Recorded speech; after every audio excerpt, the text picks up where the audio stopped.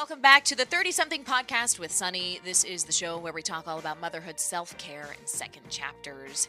By that, I mean little pivots or changes, maybe big changes people have made in lives after they've gone through something or decided they needed something new. I'm a big believer in new starts, and I love talking to people on this show who've changed their path and found happiness and success in doing so. Today's episode is first of all, it's the longest episode I've ever recorded because I just couldn't stop talking to her. Melanie Pace is a stylist and a fashion expert. She has been in the game for almost 15 years now, has styled huge celebrities all over the country, down on to common people like me. Melanie worked with me, 10 years ago now when I was still working in television. And I can't tell you how life-changing it was, at least for me, to have someone literally tell me what to wear.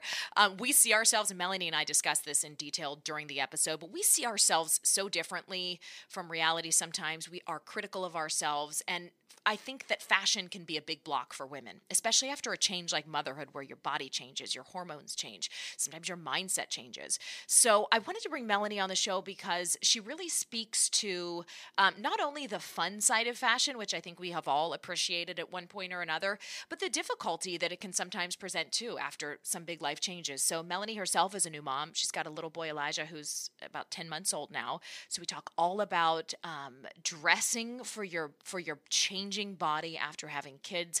We talk about what to do practically when you go in a store and feel completely overwhelmed. We run through wardrobe staples and basics and little things you can do with the things you already have in your wardrobe to make them work a little better. So we cover it all. And we talk about motherhood, and we talk about sad boobs, and we talk about everything that changes after having kids in your body, which is wonderful and just also totally crazy.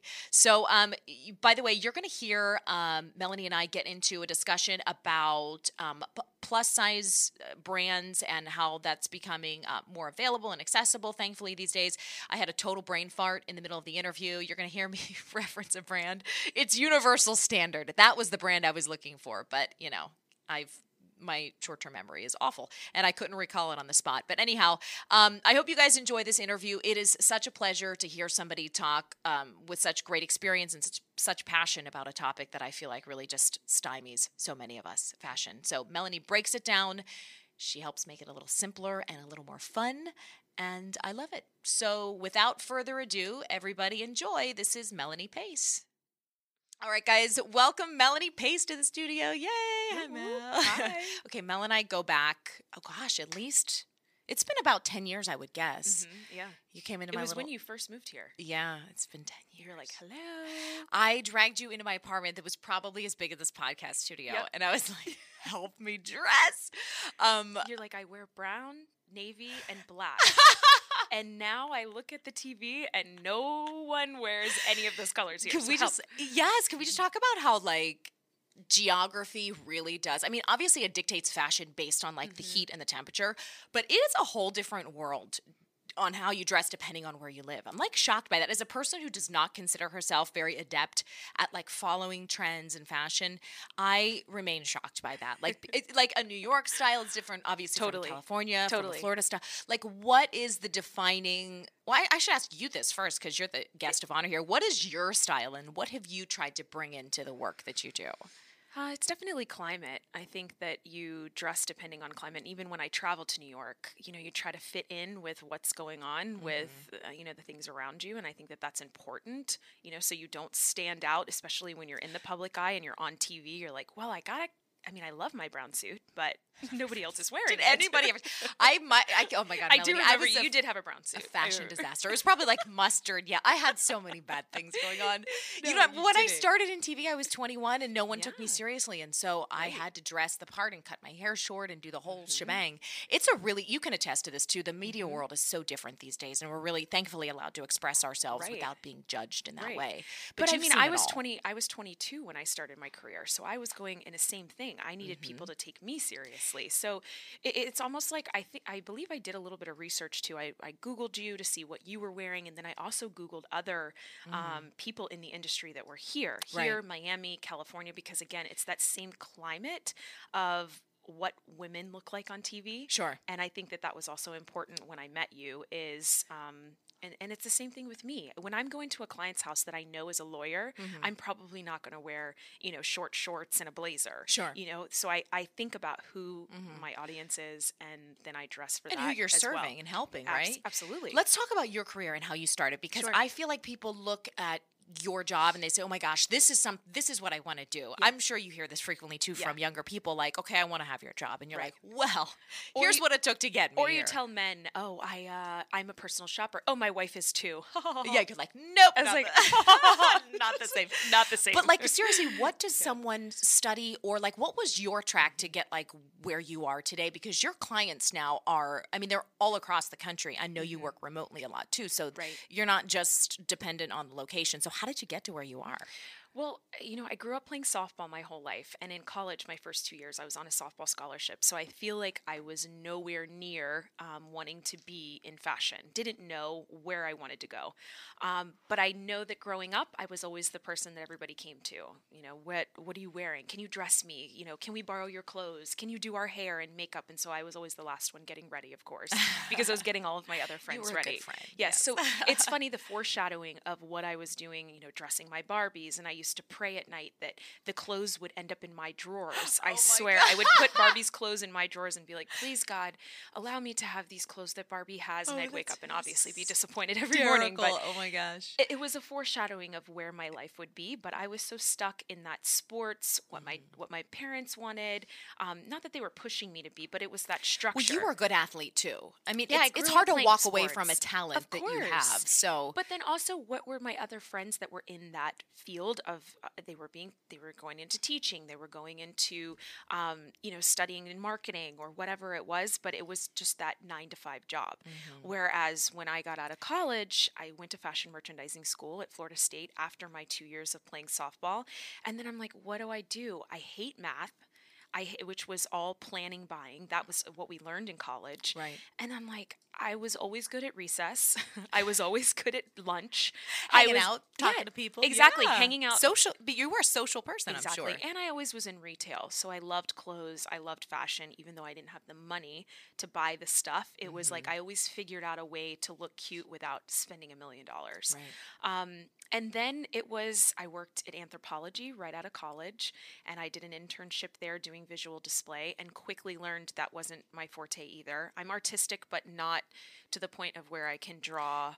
Like, here's a piece of paper and make a masterpiece. That wasn't how my mind worked. Right. So I really liked being out on the floor. And then while I was working there, I met a professional baseball player's wife and a professional golfer's wife. And they're like, hey, can you do styling for me outside of the store? Went to my manager to make sure that was okay. And then I started doing styling. I literally made a website, bought melaniepace.com. Just on GoDaddy or something like that. Yeah. And then I made business cards with a girlfriend of mine. She was a graphic designer, and I cut them out literally with scissors. And I had to go into Gucci that next day because the professional golfer's wife, she's like, oh, we have $15,000 to spend. And I'm like, I have $15 in my bank account. That's insane. Living at home with a broke down car. I swear that was like, but I'm like, oh yeah, totally. I can definitely do that for you. I've seen, I just shopped for 30 grand for someone last week. Yeah, totally. But that was kind of my first gig. Went into Gucci, handed out these jagged, it was like a little picture of me holding shopping bags. That's and amazing. Went in. I'm like, hi, I'm Melanie Pace. I'm a personal shopper, and I'm going to be coming in tomorrow at 9 with Amy. Do you mind if you have a fitting room set up? And I'm like, I've seen on TV, where they put champagne in the fitting rooms. And I'm like, do you mind having like champagne or something? So that way it's just a great experience. And then I remember walking out in my like $30 outfit. Like, what did I just do? Obviously, oh my God. Like high-fiving they said myself. Yes, and Oh yeah, totally took me seriously. I guess the Forever 21 outfit really looked more expensive, and then I left and I'm like, wow, I can do this. But I remember I temporary blacked out. Don't remember exactly what I said, but that moment kind of pushed me to be like, wow, I may be 22. I may be fresh out of college. I don't have a single client except for this person, but this is my moment. Like, this is my opportunity to be fearless, and who cares how old you are? Sure. Obviously many hiccups along the way, but Yeah, that was kind of the moment. And how long have you been doing this now? It'll be 14 years.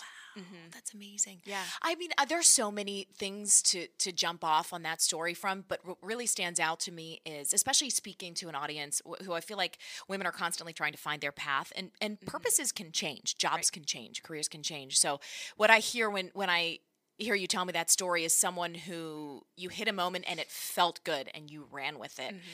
Not a lot of people do that with work or have the opportunity to be equally as passionate about their job as they are about things that they genuinely care about. And I do think it comes through in your work. I mean, if you guys follow Melanie on social media, I mean, it's clear that you are a person who enjoys what you do. You like making yourself look nice. You like making other people look nice. And it must feel good to know that, sometimes following your path, your gut really is the way to get to your path. I mean, when you talk to young girls, do they have to have a moment where they're like, okay, I like need to convince my parents of this, or I need to, and what do you tell them? Well, I had to convince my parents. Yeah. I mean, I remember wanting to move to New York or LA, and that was the only way that I thought that I could have a career like this, is if I moved away. And people used to say that all the time. Why don't you move to California? Why don't you move to New York? And there was always this gut feeling of, if I do that, there's so many of me there. Here, there's like one other person that I even know that's doing something like this, and it's very different than who I am. So why don't I stay here? And to hit on even like the younger generation of people that always say, well, you have to come from money to do that. You have to have things. I mean, my parents absolutely had no idea what I was doing. I mean, they were like head spinning off. Why aren't you, get a 9 to 5? Why aren't you working on getting insurance and building a 401k? And there was, because they had the same jobs my dad's been at Disney for 42 years. Mom just retired from the school system for 30 years. So their structured life was very different than my dreaming of owning my own business. And I think that's the biggest misconception of owning any business, is that, oh, I'm sorry. That's okay. You're a mama now. Those phones ring. I know. Listen, worse things have happened during recordings here, so don't you worry. I think the biggest misconception is that you do have to have a mentor in the field in order for you to be successful. You have to have all the contacts to be successful, or you have to come from money in order to make it in the fashion industry. Does it help? Yeah. Sure. Yeah.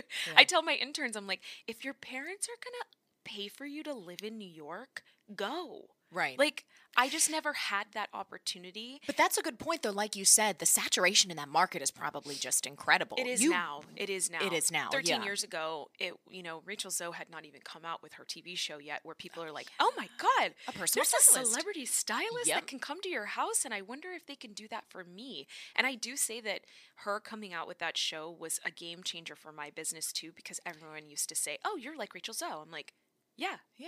Sure. Yeah. I mean, hire me. Yeah. Doing the exact same stuff, though, really.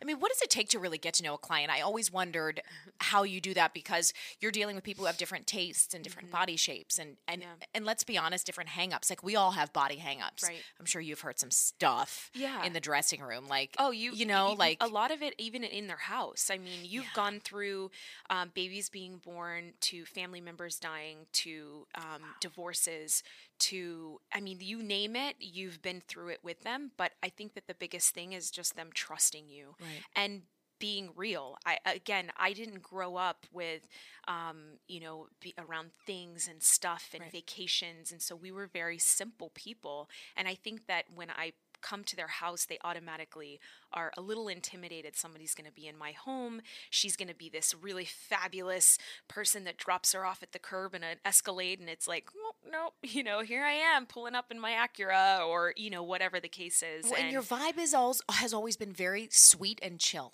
I mean, like, that's, I guess, that's your nature, but that helps, I'm sure, too, knowing that they're letting someone in who's genuinely into what they're doing and is just genuinely a nice person, because you're literally in their closet with them. And then you're in their personal space. I think that a closet's very intimate for somebody, because it could be immaculate or it could be a mess. Right. And they're also very insecure. Is she judging me? Does she like my clothes? Does she not? Because you're there for a purpose, and I think that the purpose is always, guide them, but also encourage them. And I'm not somebody that comes in and just wipes everything out either. I think it's really about saying, I really love your clothes. However, I think that if you don't want to get rid of that blazer, we can find one that's going to fit you better, or it'll be a better quality. It'll last you longer. So really like thinking about keywords that aren't breaking people down, but also encouraging them. And it doesn't always work. Like, I'm not everybody's cup of tea. I'm curious how they could have, anyone could have a problem with you. You're do you know what I'm saying? Like, there's still, or you have bad days or moments. I mean, that happens. And there are people who want someone to just push them in a direction, and they're probably not going to get that experience with you. You're not headstrong. Okay, let's kill this. And sometimes I'll say, no, you can't have that. And they're like, really? And I'm like, listen. Yeah, you do shoot people straight. Let me tell you. But then there's moments that I also fluff it, because I think you read the person. You read the person and the situation. I mean, I'm hearing you say this, and it's reminding me that you taught me the most basic thing about my blazers and jackets that I still use to this day. Don't roll your eyes, because this is so freaking obvious. You were like, we're just going to roll these sleeves up, and we're going to like leave it open instead of buttoning it up. And I was like, oh my God, you have like rocked my world. I was like, wait, and can I put a belt over a shirt? Like these little, and again, this sounds so stupid because I'm not a naturally fashionable person per se, but the little things that you told me to do with the wardrobe I felt, I mean, they still kind of help trickle me in to somewhere. This day. Yeah, I mean, I think that's also important, because I think that sometimes people, especially in my occupation, they don't give the tricks of what you can do to make your body look better. Even just rolling up your sleeves a little bit, or getting something altered. Yes. Or, I mean, like little things. Don't wear things that are going to overwhelm you in this area versus this area, because as women, we do have completely different bodies. And I also think my mom growing up, she always struggled with her weight, and my sister also had a very different body than me. So I think growing up, it also helped me watch them struggle. They always struggled. Somebody always was crying when we left. And then, of course, I always had a size 0 body, and anything and everything that I put on in the fitting room. So then there was that struggle of, how do I navigate that when I'm with my sister? How do I navigate that when I'm with my mom, to where you are sensitive about people's body type without you feeling bad about your own body type, but then also encouraging women. And I think that was also something that I learned growing up with being in a family where we weren't all size 0. Right. It's different. It's very different. That in particular is such an interesting topic to me. You've had a child now. Your baby's going to be 10 months soon. Yes. And we have complicated relationships with our bodies to begin with. Absolutely. We could get into the sociology of that, but I mean, there's societal expectations. There's things that we're raised with that we're told to look like and act like. And so it really takes someone who understands that, that very delicate perception we have of ourselves, because we are all so hard on our bodies. Is there something that, especially after having a kid, that you've learned, or that you feel like you took from that experience? Because I'm using that as an example, because that's like a body changing moment for anybody, just by virtue of nature. So it is. And I remember I was in the fitting room the other day, and you always go into that one fitting room that's like shows every dimple, I just online shop now. Oh my gosh. And then I was looking at my body. I'm like, how did it get here? Because I was always so into fitness, and I had, at the moment, you don't think that you have a rockin' body, but I look back, I'm like, what? I thought that wasn't a good body. My gosh, how it's does insane. that even happen? Love your bodies now, 20-somethings, okay? Yes. And love your bodies in your 30s and 40s too. Of course, it's obviously, it's one of those things where I even say a lot out loud, where I put myself down, where I say, I need to, I still have 20 pounds I need to lose. And people are like, what? You look amazing. I'm like, thank you. I don't feel bad about my body. It's just there's things that I think could be better, or things that I say, well, I haven't really worked out in 2 years, so I know that I could look different. And it is a struggle. I mean, every day you kind of wake up, and some of your friends' bodies bounce right back, and some of your friends' bodies don't. And I may not be that person that my body has bounced back, but I have to be kind to myself, because nobody else is going to make me feel better but myself. I don't care what my husband says. I don't care what my friends say. The stranger, I am the one that has to look at my body, and I have to encourage myself. And believe me, I'm really bad at it. Yeah, I was going to say, I'm really bad at it. What do you do? Are you a meditator? Self-tanner. Self-tanner. I love it. The most practical and simple tip. Oh my gosh, the Sandro-Pay. If I have time to go sit in the bathroom and put that Sandro-Pay on immediately feel with better. a mitt, I mean, it's a game changer. I know that sounds so stupid. No, I love it. But the next morning I wake up, I'm like, wow, them legs that I hated yesterday, I don't mind them today. I mean, I could still go to the gym, but yeah, I think, and then now that I live in Toronto, I walk a lot, and I think that when I get back, especially being outside with my baby and being able for us to take in fresh air together, and he always laughs when the wind hits him, it's like those little moments where you're like, who cares what my body looks like? I'm healthy, I'm living, I'm here for my child, who cares? Yeah. But then sometimes when you're naked, you're like, dang. I know. It's really, and it's Let difficult. me go do some squats. I know. Well, and we have these, with social media now, I feel like a lot of these conversations naturally play out publicly. I've been open in the past about, like, it is an unpopular opinion, but I do care about, things in my body that, like you said, don't look the same after kids. Yeah. But you say that, and then people are like, well, you're obviously, not mentally healthy if you care so much.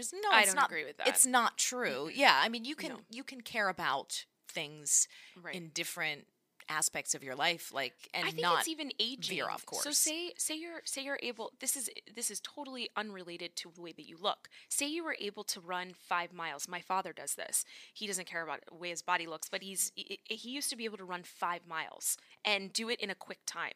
Well, now that he's older, he can't do it. So whatever in life that makes you whatever you didn't have before, and now it's different, whether it's running 5 miles or the way that your body looks, I don't think that makes you mentally unhealthy. I think that it puts in reality where you are in your life, which is okay. Yeah, and the more that we talk about, there are many facets to, like you said, body acceptance and motherhood and the way that those intersect, and I think the more we talk about it, the better it ends up being for everybody, because everybody's journey is different, and you never want a mom especially who's already in a period of her life that's difficult to feel like, okay, well, now I'm a bad person because I care about this, or I should care less about this and more about that. You really do have to find that sweet spot. Yeah. But you're in a world where, I mean, sizes come as they are, and what's on the rack is on the rack. I know that tailoring is an option, but have you seen the fashion world respond to this body positivity movement in a good way? Do you think there are more and better options for people of all sizes now, or what have you seen over the past few years?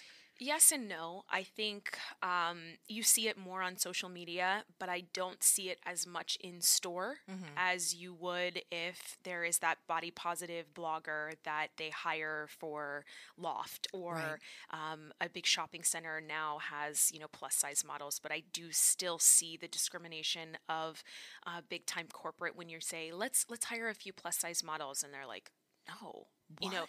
Still. You do see it. And I also think that it's still very hard for my mom to shop. When we go into certain stores, she can only shop at certain stores. Maybe she wants to go into a higher end store, and the section is very small, and it discourages her. Because she's like, I want to wear so hard. Similar to what you're wearing, or I want to wear something that's cute, but I don't necessarily want to have to go into a store that's specific for women that are plus size, especially if you think my mom is older.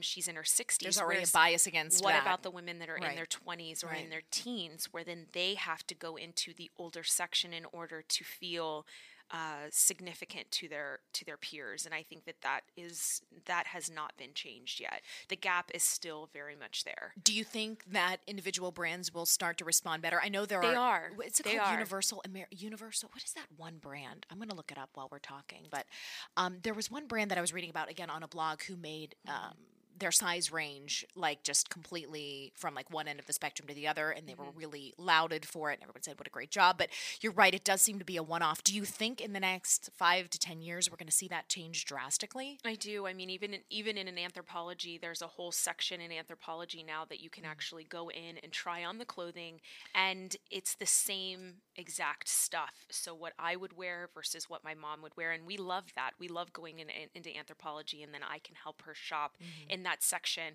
I think that almost maybe integrating some of that to where it's not a completely separate section, where it's like, oh, my mom's like, oh, the fat women over here and then the skinny women over here. And I think that that's where, if they could integrate it and make it all one, it won't make people feel like that you're different than I am, whether you're skinny or whether my mom's, whether you're fat, and I think that that's the disconnect within brands. But yes, I mean, I've even seen surf brands that have gone up to 1X, 2X, and awesome. That's huge. Yeah, I that's mean, awesome. For me to be able to wear the same bathing suit as someone that is a plus size, I think that's a great thing for young girls, especially. Yeah, and I'm not just saying this. I really, as a woman, I see beauty in every form of other women, Of course. of other women. We just don't reflect that kindness back on ourselves. But I can legitimately look at every woman I see and find many beautiful things about her, but we just really have that block, I think, when it comes to ourselves.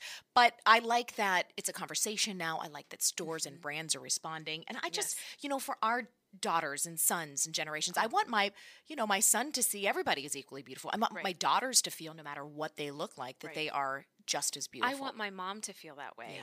Roles reversed, where I'm her daughter. I want my mom to feel that way, whether she's 60, 70. I think that there's been way too many years of her not being kind to herself because she feels intimidated shopping. She feels intimidated walking into a certain mall or a certain store, and she's so unkind to herself about her weight that I encourage her to be more kind to herself. Right. And I think that sometimes that can be society, where we shop, where we are, and I think that I want that for her too.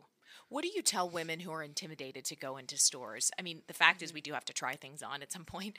And I know that the overwhelm is a real thing. You can walk and just see tons of racks and literally not know where to start. Is there some starting point or mantra you tell to some of your clients who are trying this on their own, what they can do to hone in on their style? I think the highlight of my career was when I was younger and I would wear things that were so dirt cheap, and sometimes I'd walk into their house with like a pair of boots from Goodwill and they'd be like, "Oh my God, where are those boots from?" And you're like, Goodwill. And I would always own it. I'd be like, "Oh, I got all of this from H&M, or I got all of this from Forever 21. They're like, "Teach me your ways." And we would go to the mall. We would spend, thousands of dollars in Bloomingdale's or Neiman Marcus, and then we'd pop into Gucci, and then they'd be like, "Take me into Forever 21. I can't do it. I can't navigate this store. It's absolutely insane." And I always say, do a figure eight. So come in, don't look at the whole store. Almost kind of keep your head down. I do the same thing because I myself get overwhelmed, but I feel like there's a way to shop. Go in left and just keep on headed around, and then head back through the middle, and then do your figure eight, but almost just tone in on a few racks at a time, and don't turn your head. Don't look down. When you're up on the 50th floor or whatever, just don't look down. Keep your focus straight and look what you're looking for. And then if you do your figure eight, you don't find anything that catches your eye, then you're out.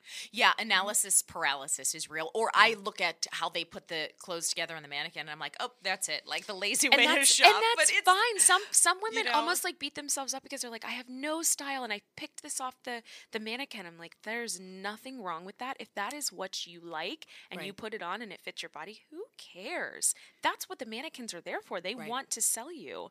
I also think people don't remember that in stores there are personal shoppers, and even in a store like an Anthropologie, they have a special stylist that can stop everything that they're doing and really understand who you are. People, I think, are scared of that because they're like, "Do I have to pay extra?" And you don't. Okay. You don't. So a Macy's, a Bloomingdale's, even an Anthropologie, and now stores are really focused on that because it's such a selling point that you can go in and you can have a personal, Neiman Marcus too, they also have a personal shopper, and they'll take you into a nice, clean, beautiful fitting room, and they might offer you a drink. And what if you don't like anything though, and then you feel really bad for taking up all their time? Listen, I've pulled things for people that have paid me, my hourly rate, and they don't like anything, and that has happened to me. Right. As I've gotten older, not as much, but I think it's because I understand almost how not to convince them, because sometimes it does take a lot of convincing. I mean, you walk away from some clients, you're like, "Oh my God, that was so exhausting. I just had to convince them that this white shirt looked good on them," and it was such a no-brainer in my eyes. But to them, buying a $98 white t-shirt was a big deal. However, I knew the benefits behind it, and I also knew that they also have other $98 t-shirts in their wardrobe. I'm not trying to sell them something that they can't walk away from and feel like that it's going to be worth it.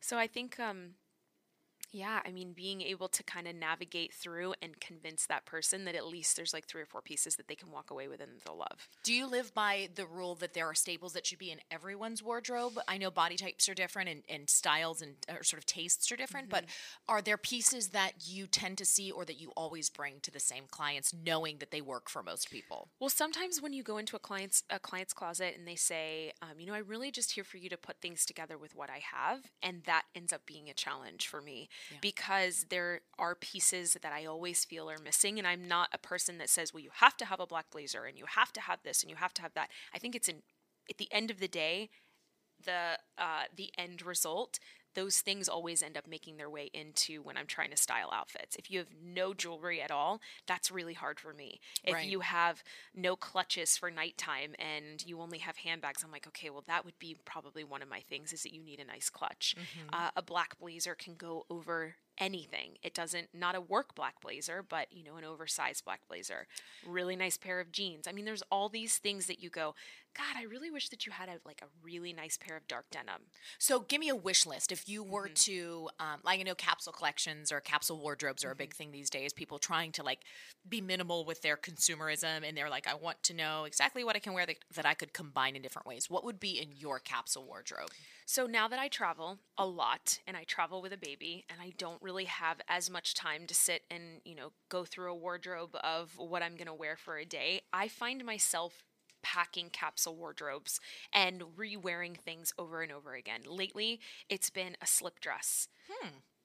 It can be like a sleeveless, and even in the winter. Absolutely. Okay, tell me more. Florida winter. Right. I live in Toronto. It's snowing. I think it's it's 20-something degrees underneath, right, or on top, correct. like a nice chunky sweater. Yes. So I have this one slip dress that I got from Anthropologie. It has a lot of color, but you don't necessarily have to do color if that's just not your cup of tea. But I'm from Florida, so clearly I'm I like a little color. I like a little color. And wearing, like you said, you can do a turtleneck, a very thin bodysuit turtleneck underneath it, and throw a leather jacket on top. You can do a jean jacket or even a plaid blazer. So a jean jacket, a leather jacket, and a plaid blazer go on every trip with me. It's black and white plaid. Black and white plaid. So and like a boyfriend blazer. A boyfriend, kind of. oversized, very fitted, very sexy. I can throw it over my shoulders, or I can put it on with jeans and a t-shirt and wear it and zhuzh up the sleeves. Oh, I love that look. Very easy. So wait, who makes the one that you like? I have it's one from H&M. It's their higher end, so I think it was like around $69. So the quality, it's double breasted. It's the quality's just better, and it's not just for fall. Like I can wear it into spring, or I'll wear it out to dinner for a date night and just throw it over my shoulders. Some type of slip dress, and then I would bring a few different t-shirts. A tighter t-shirt that you can wear under things, and then a looser t-shirt that you can put on top of the slip dress and make your slip dress into a skirt. Oh, like tie a little knot or make it cute. Yes. Wait, so, okay, we need brands. What tighter fitting t-shirts do you like these days? Honestly, I think that I'm not a brand snob. I think it's all about going in and trying on what you like, because if I say Rag & Bone and then Rag & Bone changes their fabric, they change their fit. There's a V-neck, there's a high neck, there's so many different things, and I might not necessarily look good in a V-neck, but you do. So I think that trying on is going to be your best friend. Can you give us some good budget lines for tees, like good basics? Because I agree with you that I find myself going back to the same kind of things over and over. T-shirts make up literally 40% of my closet. My sister was like, I've never seen anyone own more T-shirts. So what budget T-shirts do you like for your clients and yourself, and what higher end ones do you like, even if it's just a couple, so that people can start to know where to look online? I tend to go to Zara a lot for t-shirts, for graphic t-shirts. I think that they have really cool stuff. Their sleeves are a little bit longer, and that's going to be more on your budget friendly. I try to stay away from Target, and I know I'm throwing names out right now, so I hope that's okay. No, that's totally fine. Yeah, okay. We say it all here, sister. I love Target. Believe me, we don't have one in Canada, and it kills me every day. What? Don't ever have a baby and move to a country that doesn't have Target, because it's literally a crime. Where do you go for 3 hours at a time and just walk? Is there outside? I mean, that's actually probably much healthier and better, though. We go to the mall and we just walk around. Yeah, but Target would definitely be a much better option. Yeah, I've killed so many hours in Target. It's bonkers. Yeah, the first thing I do when I get here is I shower, get off the plane, like put some clothes on and like go straight to Target and just load it up. This is They Target. I found some really good, I really like their, what are they called? Like in-house brands.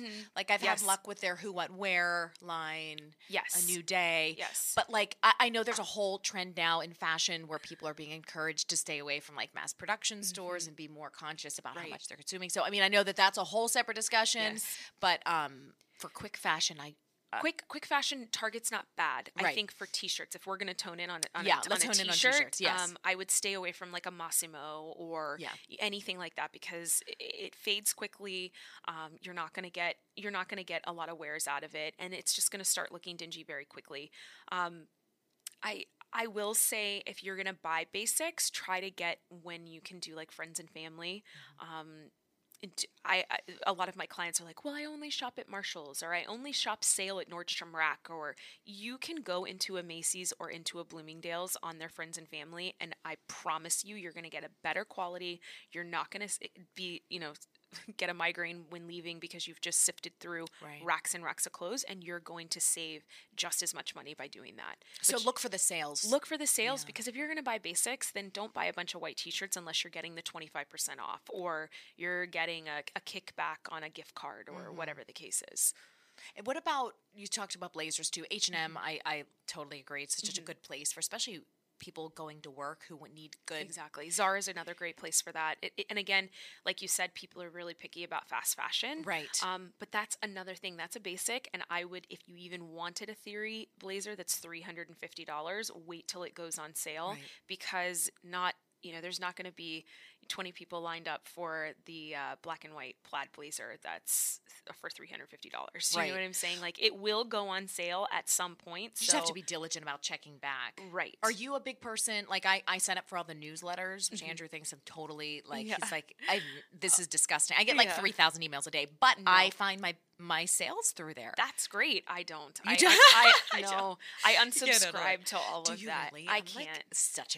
I'm a 75-year-old woman in a 38-year-old's body and if because that I love works for looking you, that's for it. great. Yeah, because then you're you feel everything goes on better. sale at some point. Yes, it does. It's shocking. Yes, and sometimes you can't wait for it because you need it right then, and which is totally fine too. I just think there are those in-between brands that you can find, really good prices, but with great quality. I mean, you think about how often are you really wearing, I've had that blazer for 4 years now, and it's, $69 from H&M. It's a good quality. Yeah. I'm thinking of a blazer that I got with you 10 years ago now that I still have. It's a shorter sleeved black deal. It's kind of straight cut. Let's talk to our sister friends who are in careers who need to look sharp, professional, put together on kind of a budget. Where should they be starting, whether it be online or in person? Even like an Express, and I know that sounds like, blast from the past because that's what we were doing. Express because they have different lengths that you can shop. They also have different sizes. You're going to go into probably an Ann Taylor or an Ann Taylor Loft. Crazy good sales. The whole store is 40% off. Like every other week. It's insane. Exactly, because it's under the Gap umbrella. And that's why. Okay. That so sense. like when we buy our kids clothes now, it's like, I'm not buying anything from Gap until it's 40% off. Because definitely. All these suckers buy from Gap. It's like $19.99 for a top. No way. No way. I get mine for $4 by the time we go on sale. Exactly. And again, a Macy's is another really great place because they have so many things to choose from there, and you can get really good deals. Let's talk about bathing suits. I know we're not quite in swimsuit season, but there are some people who are dipping away to a tropical locale for part of the winter and this is like a really intimidating time to go bathing suit shopping because we're like all hibernating. Even in Florida, we kind of cover up a little more in the winter. Yes. But where do we even start with that? Because talk about hating that process. You start with the self-tanner. Oh, this goes back to the Saint-Tropez. I promise you, that's actually a really good tip because put on your self tanner before you go bathing suit shopping. Go get a spray tan. Put on a little bit, at least on your legs, anywhere that you feel like I don't really like this area of my body. Just almost get yourself ready. Do your hair, do your makeup, like put your best self on, and then go bathing suit shopping, because it's really a task and it's daunting. And most of the time, you end up walking away with something that you don't really like. You've just blown my mind, because I feel like if I took that approach with not only bathing suit shopping but shopping in general, it would be a much kinder on myself experience than just going in there. Even when you go shopping for, say, you have a wedding or you're in a wedding and you have to buy a beautiful dress, get yourself made up a little bit, and then you'll feel a lot better when you are shopping. It'll just make you feel like a different person. I love that. You know what else? I'm sure you can attest to this too. Makes a huge difference when I'm trying on special occasion things. Is like the right undergarments. Yes. I find if my boobs are just flopping everywhere, I can't get a good. Yeah, I got those floppy boobs now too. God. Can we just talk about that for a minute? Yeah, that's it's humbling to have children, but yeah, it's wonderful. But it's very humbling. It's actually the craziest thing ever. I mean, I never even thought that my boobs could get that big. See, why did my boobs get big? I'm so resentful. Don't wish that on yourself.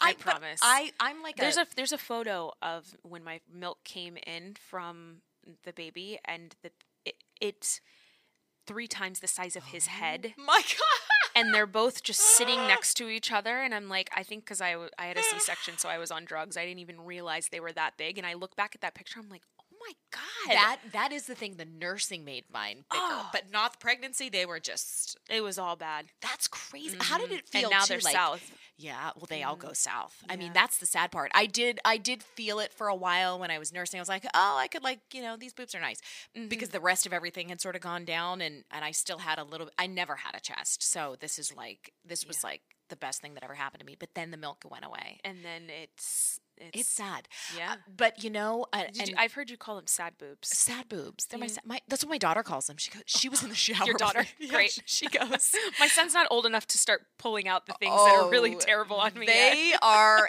Believe me, they I've find heard a way that to they're say brutal. It. She hopped in the shower with me one day, and she was like, she reached up and she put her hands like under them, and she's like, I just don't understand. Why are they so sad? I was like, because of you. I mean, like, because you guys did this. She's like, no, I didn't. Oh my gosh, it's so funny. They really do they say the funniest things. And but going back to our conversation about like how motherhood not only changes your body but your perspective, but I can laugh at that and be like, yeah. And you know what? If I ever wanted to fix them, there's a way to do that. Exactly. But there is something really like, I don't know. It's hysterical to go through life. And, I'm trying to help my daughters have good body image too, and like understand that everybody's different, and you may look different, like you said, from your sister, and everything's going to be changing as you get older. But it's having kids has really brought me down to like base level of confidence. So like sad boobs. We gotta work them back up. What do you tell moms then who are going through body changes? I mean, that's a completely different shopping experience and dressing experience, as you know. Are there some like staples that you go back to, or some brands that you really liked when you were pregnant? High-waisted jeans are always a person's but like maternity best friend. Jeans or like regular high-waisted? Well, I mean, I wouldn't encourage anyone to really wear maternity jeans unless they're actually pregnant. I never even wore maternity jeans. You didn't? Yeah, like when people were pregnant. I want your brands that you liked. When I was pregnant. Yeah, when you were pregnant. Like what stores would you steer your pregnant clients into? I think because my belly was bigger than the butt, and so they just turned into they fall down. sad butt jeans. Yeah.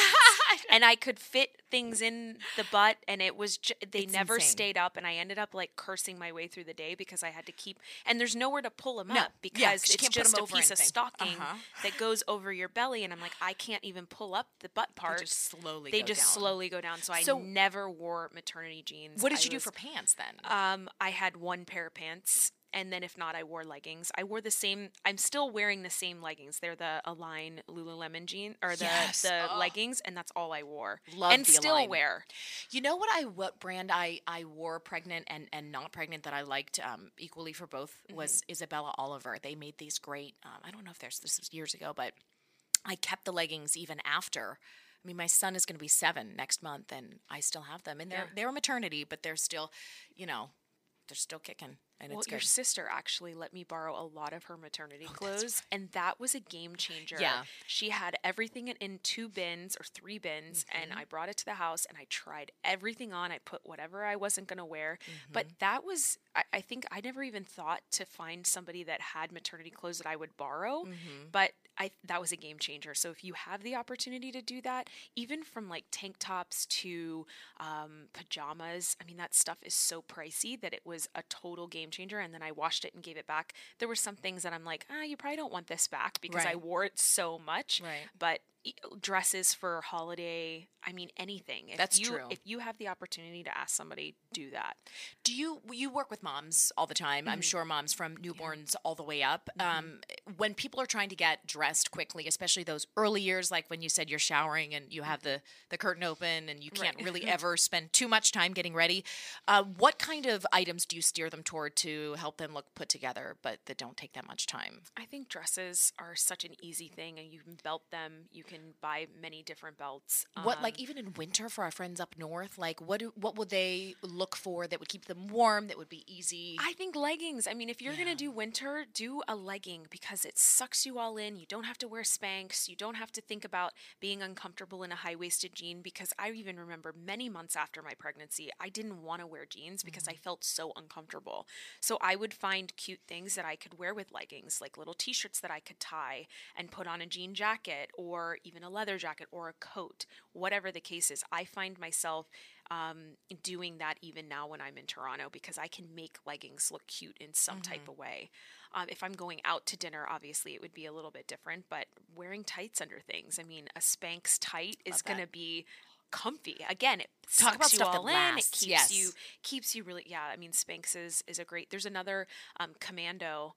They make underwear, but they have a high-waisted liquid legging, and I got them in Toronto, and they're amazing. Are they warm? They are. I tried them on when I was pregnant, and they didn't fit, obviously, because they weren't maternity. But I'm like, I'm going to buy these when I'm not pregnant, and I did, and they're amazing. I just was doing the whole like Commando versus Spanx legging debate. Oh, you did? I went with Spanx only because I really like their like sucking in power. But I've heard so many people mention Commando now. Commando does almost the same thing. They're just higher waisted. I don't. Oh, that's better the for me. Spanx, I don't think are as high waisted. They weren't high waisted enough for me. Okay, that's I literally just got my shipment, so I'm gonna check it out and see. I know. I think I saw that. I think I saw that. Did you post it on Instagram? No. And ask somebody did. They're like, did. what do you prefer, Commando or Spanx? And I'm like, Commando all the way. That's okay. Gosh, I like the the look of the Commandos. They look a little bit more of like a liquid legging. They're shinier, right? They're shinier. You mentioned the tying the shirt in the knot, these little wardrobe hacks. I want to run through a couple with you because, like I said, you changed my life when you told me I could roll up my sleeve. I was like, oh my God, this is a whole new world out here for me.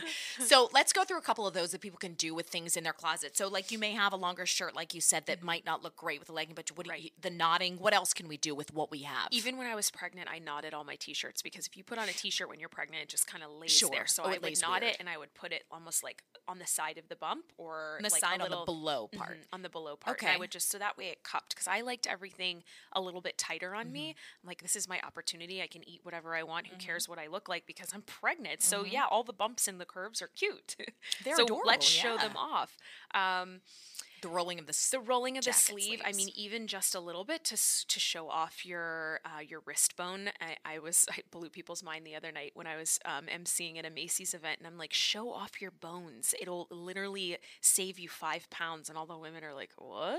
I'm like, your clavicle bone, your wrist bone, even showing off your ankle bone. It can really, honestly, make you look thinner and more feminine. And I know that sounds crazy, but stand in the mirror, wear a jacket that covers your bones on your wrist, and then do a little roll or do a little zhuzh up over your elbow, and it makes all the difference. Oh my gosh, it really does. And I'm shocked that like I didn't realize this before. I also found that like the off the shoulder, like even like a sweetheart. So say you're somebody that has a really flat chest and you want to show that off, a sweetheart neckline, whether it's in a bathing suit, a fancy dress, or even in like a crop top, right? Then it's going to be flattering and it's going to make you look like you have more of a bust. The belts are a big thing too. What kind of belts do we need to be putting in our wardrobe? I mean, I've found that like I have ones that have to go through the loops, and then some like around the waist, like kind of that sit a little higher and are thicker. Is there a certain type that you like to? If you want something that's going to give you more bang for your buck, I say buy a more expensive belt. Like I have a little thin Gucci belt, and I wear it. I bought it big enough to where I can put in my belt loops, but then also it goes over dresses. It goes over a blazer. So I'll wear an oversized blazer and put a little belt on. But then that way I can wear that belt that I spent a lot of money on in a couple of different ways. And then also, if you're not a belt person, that's a great way to kind of break up your body. So if you're somebody with a really long torso, then it'll break up and show that you have a waist, and you can put it wherever you want. So if I'm somebody that has a short waist, then I'm going to put it in a different spot than what you would, because you might have a long torso. But it's really good to have that adjustable ability within a belt. Yeah, that's one thing that I found myself, like you said, pieces that I keep. I have some that are 20 years old now, and I'm shocked that I still have those. What about shoes? Any like kind of silhouette or style that you really like that you think can go, a little more professional for the workplace and a little more casual for the weekend? So the Stuart Weitzman, the Nudist, I think is just you're the second person to mention that. Yeah, okay. I think that's a shoe that everybody should have in their wardrobe, whether it's the Stuart Weitzman one or something that's Describe similar. what it looks like. It's one strap right at the toe, and then one strap right around the ankle, and then it's a heel. It's a heel, and it's open in the heel, so it's not closed in the back. It comes in 3 different sizes. So if you're someone that doesn't want, a 6-inch heel, then you can go down from there. Okay, that's a good classic. What about a good bootie that you like, or something that's more winter appropriate? Depends. Flat boots or combat boots are a huge trend right now and very comfortable, especially when you live in a colder climate. I have a pair from Sam Edelman.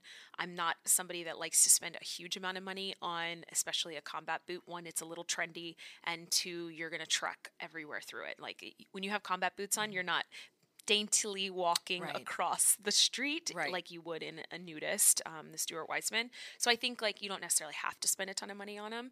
And then a bootie with a heel, I think that you could spend a little bit more money on those, because you're going to be wearing them with jeans. You're also going to wear them with dresses. You're going to wear those in, a few different ways that you can spend, a little bit more money on them. What have you spent money on that you've considered to be an investment, or something that's really stayed in your closet and retained its use and appeal?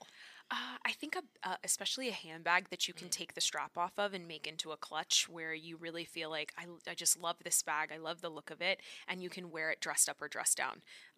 I always say that word, dress it up or dress it down, because between a blazer, a leather jacket, a pair of Nudist heels, it's almost like back to your basics on finding that one piece, but maybe spending a little bit more money on those basics to where you can dress them up and dress them down and wear them in a couple of different ways in your wardrobe. Do you any brands that you like, any specific styles? Because I feel like I'm always personally on the lookout for a good, I like an envelope kind of clutch that I can, that has a longer strap. Anything that you've seen lately that you really like? I mean, I love YSL right now. I think that they have great bags that the chains come off and that you can wear in numerous ways.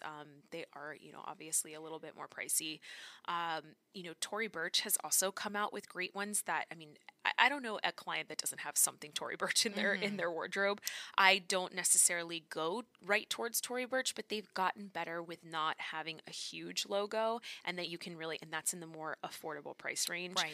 But then also, if you're somebody that really just loves fashion and loves trends, you can find things that aren't expensive that are going to be really fun. Like an Anthropologie has the cutest little clutches that will go dressed up or dressed down, and that you're going to spend maybe $68, $78 on. That's awesome. And well-made, like leather or vegan leather. Everything's I'm big on a made, vegan leather moment. They have all their own, some of the brands that they buy into their stores are brands that you and I can find in other places. But for the most part, Anthropologie has their own in-house designers, and they're one-of-a-kind things. You're not going to see them in a Neiman Marcus or a Bloomingdale's and mass-produced like a Michael Kors or like a Tory Burch. Right. Oh, I love that. Yeah. I found some Free really People cute. is another, they're right off the Anthropologie, they're Urban Outfitters.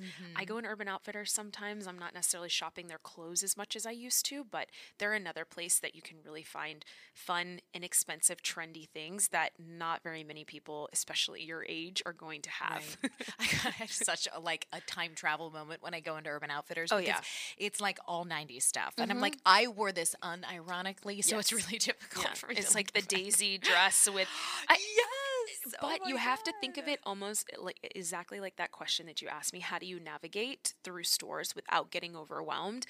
Urban Outfitters is one of those things. If, say, you have a clutch in mind, don't necessarily look at all the other stuff or the way that the mannequins are styled, because that's not going to be you. But there might be a really cute beanie or even a hat that you're looking for that you may see on another blogger that has it styled totally different online, and it's from Urban Outfitters. So I think that is a really good option for fast fashion that's more affordable. Yeah, I love it. I love hats too. I just kind of warmed up. It's difficult to get the like the guts to wear them, because it feels like a lot sometimes for someone who tries to like go undercover to put a hat on. Like, here I am, but I wear hats all the time. Yeah, but you look good all the time. Like, you look put thank together you. all the time. I'm like, But I put on a hat and I'm anyone like, can look put together all the time. It's not about the person.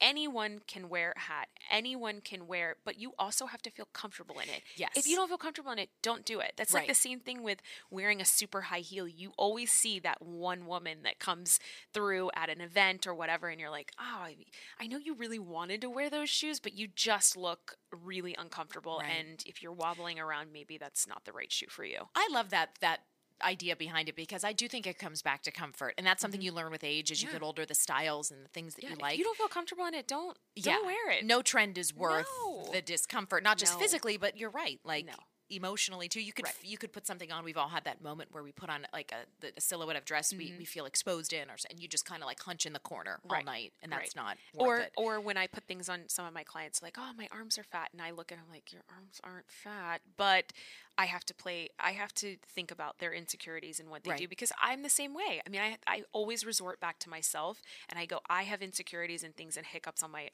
own body that I have to play into. Remember, this person, they're delusional, but you're not going to change. You're not. Not There's only so much encouraging that I can say, well, you look hot. Right. Like, you look hot. Right. That's kind of my go-to. Yeah. It's usually like, oh, I do? Yeah, thanks. Thanks. Come back tomorrow. So if you ever want one of your girlfriends to feel okay, and like if men listen to this too, just say, God, you look hot. Say it with like I'm gonna cut pure that clip. confidence. Just play it in my iPod. God, you look hot. It does. Sometimes you need that external eye, though. I mean, you need, I don't want to say validation, because no one wants to feel like you need someone else's like validation to get out the door. But we, so much that we do is just a solo effort, especially like when you're taking care of kids too. I find I'm so like heavy focused on their lives and what they're wearing, what they're doing, that when you have someone who helps pull you out of the moment and say, okay, this is what I think looks good, or you need that person in your life. Yes. I mean, there's such a need for it. And sometimes it isn't always about you being insecure and don't know what you want, or you can't make that decision. Sometimes it's just about having a little bit of guidance. And there's even moments when I'm so busy and I'm not doing necessarily the styling, but I'm on the flip side where I'm making appearances or I'm doing a TV segment, and then the next day I'm emceeing an event. It would be so nice to have a stylist, somebody that would just throw out a rolling rack and then I could pick from there. That would be amazing. Like, I would sign up for that service in 2 seconds, and I'm a stylist. Who would your dream stylist be? Oh gosh. I feel like there's like a mix of people. I feel like that there's so many stylists out there now, and I follow so many of them that I feel like I have a little bit of the boho-ness of Rachel Zoe, where her styling me would be a dream. But then there's also like a Kendall Jenner's stylist that has this like, wow, I would never put that together, but it's sexy and it works, because they style other clients too that are kind of, not as old as, or not as young as a Kylie Jenner or Kendall Jenner. Even somebody that styles like a Jennifer Aniston, that's got that classic where you go, gosh, that's so different than somebody that's trendy. She's so classic, but then she does a trendy twist. She's always sexy, though. She's She like is always classic, sexy. but always sexy. Yeah. There's something about, like we said, goes back to someone knowing what they're comfortable in, knowing what hairstyle works for them, knowing what jeans work. I mean, there is something to be said for like finding that vibe. It just takes forever to get there. Right. I don't know when it's not happened for me. I know women that instantly fall into their style as, teenagers even, and it'll mold with their life and change with their life, but they kind of know who they are. But I do think that's rare. Yeah. You've had some experience styling celebrities of your own, and I want to hear all about that, because like you've styled people that we see on TV all the time. So like, tell us, I feel like I spent so much time like getting all your advice and thoughts, but there is a really glamorous side to your job too. So who was like one of the bigger names you worked with? And I would say that's the least glamorous.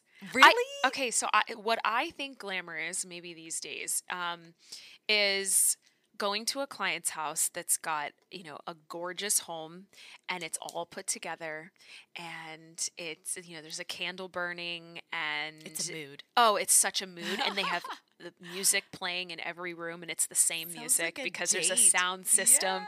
and they offer you cheese and sometimes you drink a glass of wine or there's Perrier. There's anything you want. You could have anything from a Perrier to like an infused something with like their own crushed ice machine. And, That's it's a amazing. moment. That to me is the glamorous life. When you walk in and you're treated like you're a guest in their home and you're not somebody that's just doing a service for them. I think that when you are dealing with celebrities, I don't necessarily feel that it's as glamorous job unless you find that one celebrity that kind of treats you like you are one of them.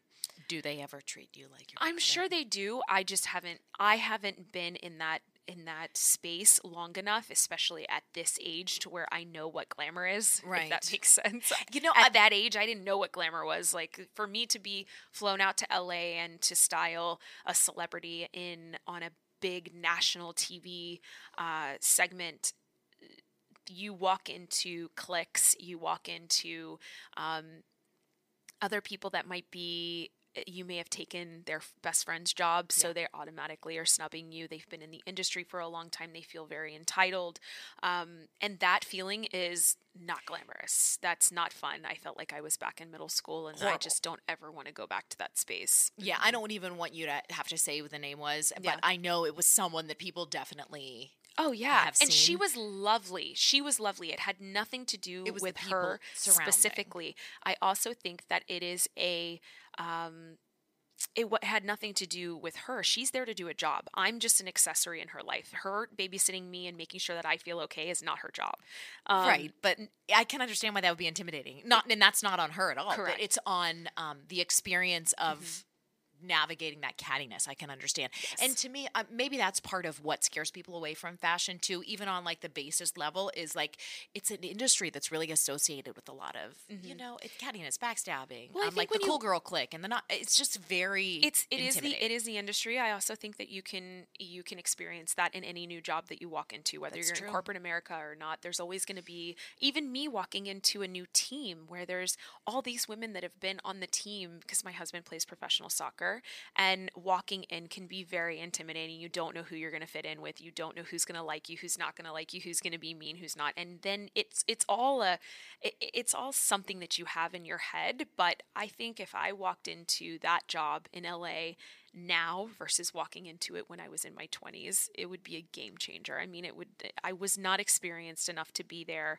I was very intimidated. I was in LA. I grew up in Orlando. It was a very different type of situation. Whereas when you get older and you get more mature and you're just more in tune with your body and you're confident in your work, it would have been a totally different situation. Would you say there are some things, even in your industry in particular, but maybe everywhere, that only age and experience can teach you, right? Like, absolutely. And, I mean, I think that's in anything, relationships, jobs, the way that you deal with people. I mean, there's even been people that I've encountered in my job that I'm like, I just don't want to work with that person anymore. And you just either don't respond to them, you break up with them, or you realize that the way that they've treated you or the way that they've spoken to you over something that's so not important in life, you just decide to walk away.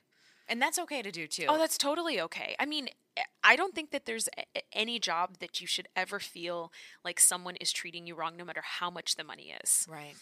It's hard. I mean, I know that there are, especially starting out, things that people feel like they can't say no to or they can't turn down. They need the money. They need the opportunity for the next opportunity. And but that's a good point, because we frequently put ourselves in positions where things don't feel right, and that's okay once in a while. But if they keep not feeling right, or if you Correct. and this is for our personal lives too. I've Yes. talked to so many women who have this experience with friendships, and they're like, I feel judged when I'm around her. And I'm like, it's okay. Let go. Yeah, It's fine. It's okay. The money will come. The people will. come. The friends will come. And then also you will become stronger. You will become a different person. I mean, I've experienced a few things throughout my career where, I'm trying to think of the best way to tell these stories, because I think I don't have a HR department, if that makes sense. Yes. There is not that person that you can go to and say, you know what, someone was inappropriate to me, Right. and now I want to tell you about it, and you know what, we're going to get this person fired. Right. That doesn't happen in my life. So I think one of the biggest things that I've learned is, one, always bring somebody with you, especially if you are in a situation with somebody from the opposite sex. And always have somebody with you, so that way it's not your word against that other person. Right. Gosh, I'm imagining things, and it kind of sucks that It does. has to be the case. Yeah. But you're smart, and you have the experience now to know to. But there's not any amount of backup. money or person or status or anything that ever is worth your safety, you feeling uncomfortable, or your reputation. Because I think I always said this, my reputation is all I have. And for anybody to try to say that you've done this or you've done that, or misconstrue things, or even you putting that in jeopardy yourself, there's nothing worth that. Yeah, because that's all you have. Let's take a hard turn. I want to talk about your beautiful baby boy. Okay. I feel like I could talk to you forever, but we haven't touched on this yet. And I want you to talk about what your motherhood experience was like too, because I feel like that's just, for someone who's so career focused, it had to have been a big change. So first of all, first things first, he's how old now? He turns 10 months on the 14th. So he was born on Valentine's Day, February 14th. Cute. Yes. How was your delivery? I had a C-section. It was scheduled. It was scheduled. Okay. It So was you scheduled. knew. Okay. I did, but not until a week prior. So he was measuring in really big. My doctor's like, listen, you're a small person. If I would recommend my wife to have a C-section. Right. And I'm like, okay, that works. Well, then my husband was in California for preseason, and he wasn't sure if he was going to be able to get back. New team, didn't know how to ask a coach. He actually didn't have the contract signed yet. He's like, how do I ask a coach that I don't have a contract signed yet with, that, hey, I have to leave, right. you know? The 14th was the only day that he had off. And they came to him one day prior, gave him a ticket, and he was able to fly home. Got stuck in Dallas. They shut the airport down. Got stuck in Dallas. He ended up getting there. We had to be there at 3:00 in the morning, and he got to our house at 1:00 in the morning. Were you just on pins and needles the whole time?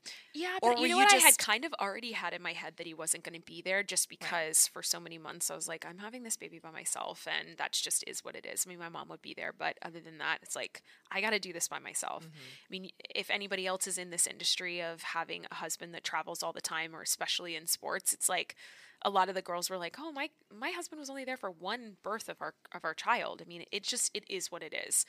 So he ended up getting there, and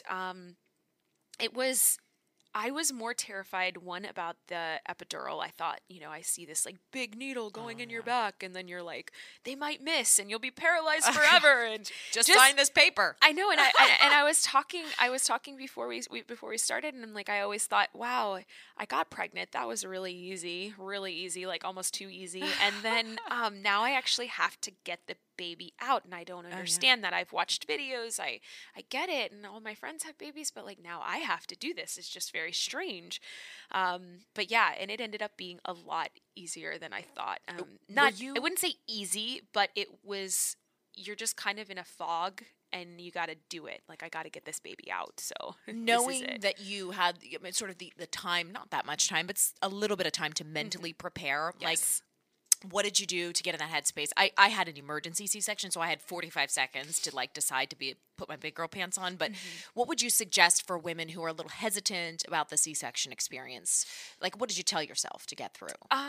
Well, I thought it was actually pretty cool that I was able to wake up that morning and shower and get my hair done. Look all cute. Yeah, I put makeup on, and I was like, I felt there's not much structure in my life, especially in this job, because you're kind of on call all the time. And then also my husband was living in Toronto, and I was living here, and we had packed up one house, and then we were living out of a studio apartment, and my mom was there. So there was no structure in my life whatsoever.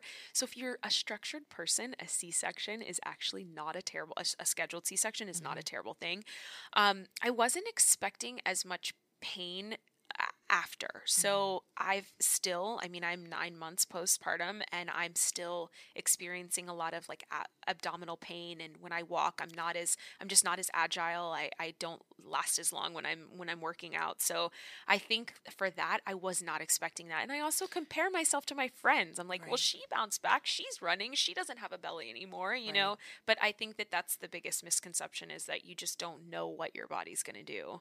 Yeah, you don't know what your body's going to do. You don't know what your baby's going to do. I would look at other people's kids and be like, well, they nap for 4 hours. Why doesn't my baby nap for 4 hours? We could talk all day about kids napping and sleep deprivation and all of that. It's real. I know. Isn't it hard? Is he I hate this question, but I don't know how else to phrase it. Is he a good sleeper? Is he a good sleeper? Air quotes.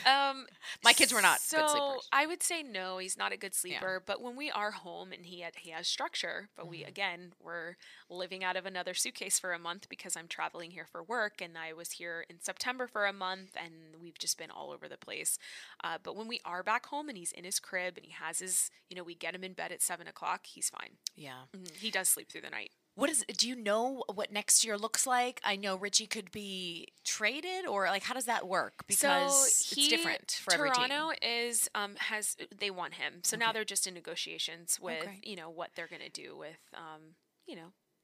the paycheck. I mean, that's like a really nice city to land in. I feel like I hear such great things. Oh man, it is. If we could have been traded anywhere, I'm like, thank goodness we weren't like in Ohio or something. I mean, God forbid we do, and we would make the best out of it. But I think that if any city, he's from Toronto, his family's really cool. There, we have friends there, it could be a lot worse. So we are very thankful, and he is doing awesome.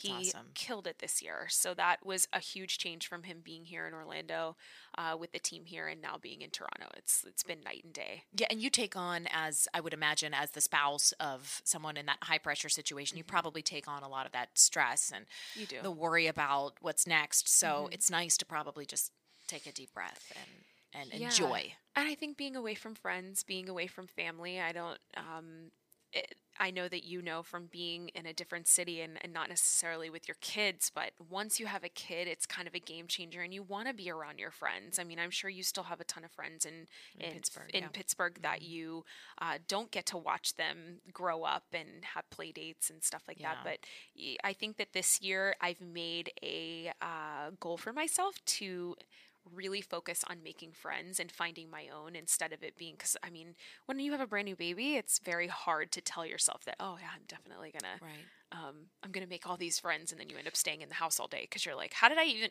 Did I shower? Insane. I know, really. I ate cereal for dinner 3 nights in a row, and you don't even realize it's the biggest time warp of all is having a child, and I mean, it's not an exaggeration to say that like. It's a different universe. And, there were so many, I don't want to ever discount saying, it's the best thing in the world. It 100% is the most amazing feeling, especially when that baby is pulled out and shown to you and you're like, like you can't even catch your breath because like, that's my baby. That's mine. Like I did that. Oh my God. And he's healthy and he's so breathing and he's crying, but then you're like, oh my God, this is so hard.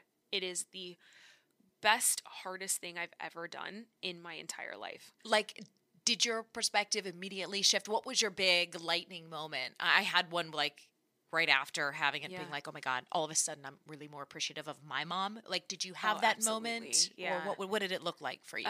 Me and my mom we've been close. We've definitely are so close now.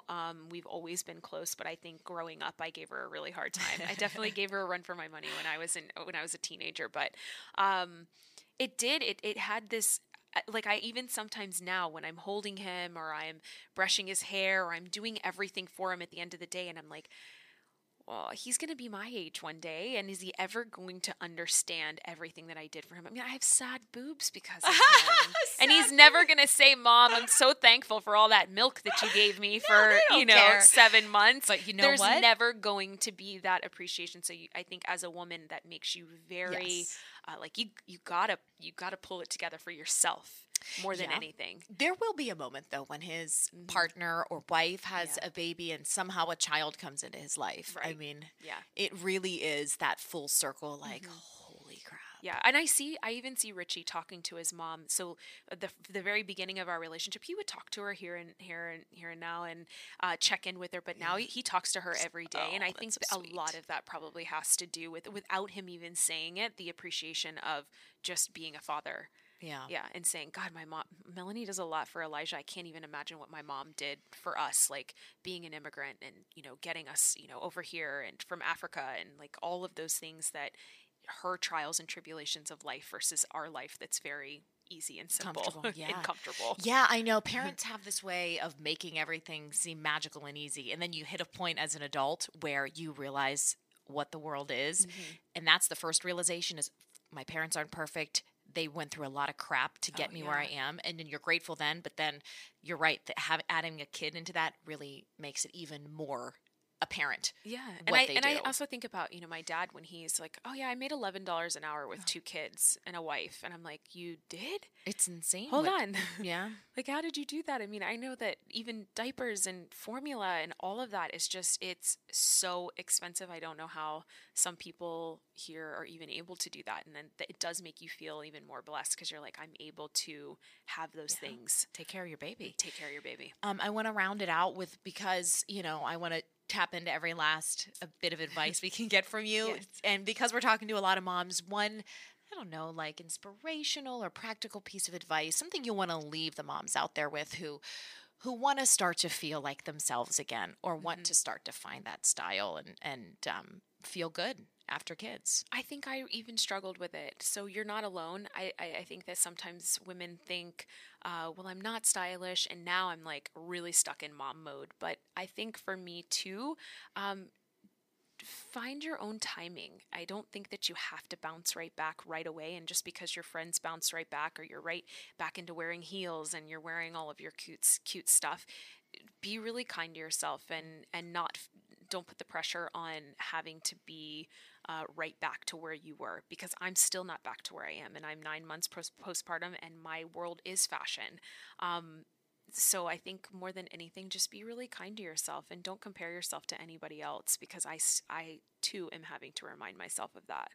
Yeah, I love that. Be kind, be grateful. Just be really kindful to yourself, kind to yourself, because I think that that's what I miss sometimes.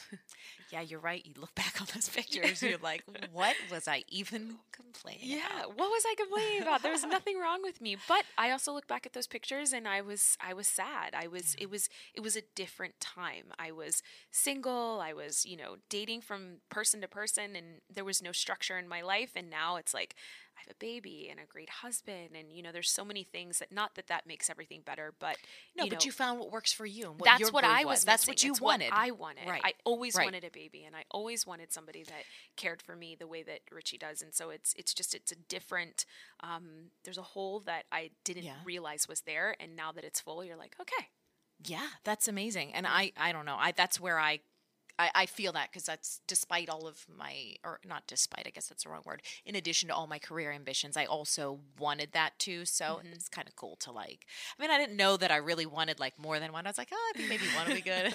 I have 3, but yeah, I love how well you put that. Be kind. I think we can all use that reminder. Tell us where we can find you all over social media so people can follow you. Well, you can go to my website. It's melaniepace.com, and that's where a lot of the styling pieces are, where kind of the breakdown of what I do. Right. And then you can also follow me on Instagram. It's just at Melanie Pace. And then I'm on Twitter. I don't really do much on Twitter other than repost all my husband's stuff, because I'm so proud of him. You're a supportive wife. Yes. Yeah. And if you're in the Orlando area, or you're doing a lot of fashion events, so we can find that all through your social channels, right? Absolutely. I mean, I am constantly plugging every event that I have. I don't really have a list or anything on my website, but again, I think that more people are on social media than they are on their websites these days anyway. Sure. But yes, absolutely. There's definitely a list of things that I'll be doing. And then I come back again in April. So I'll be back for another month as well. Well, we'll drag you back in if you don't mind. Okay. Melanie, drag me back so in. Much. Thank you for having me. Appreciate you coming in. Of course. All right, guys, how amazing is Melanie? I loved that conversation. I really want to bring her back to studio when she comes back next year, because I feel like there are so many practical takeaways from that interview that literally everybody can use, no matter where you are in life, how much you love fashion, how much it might scare you. We all need to, be in a point where it feels a little more accessible and easier of a topic to tackle. So, yeah, I had a great time talking with Melanie. You guys have to check out her social channels.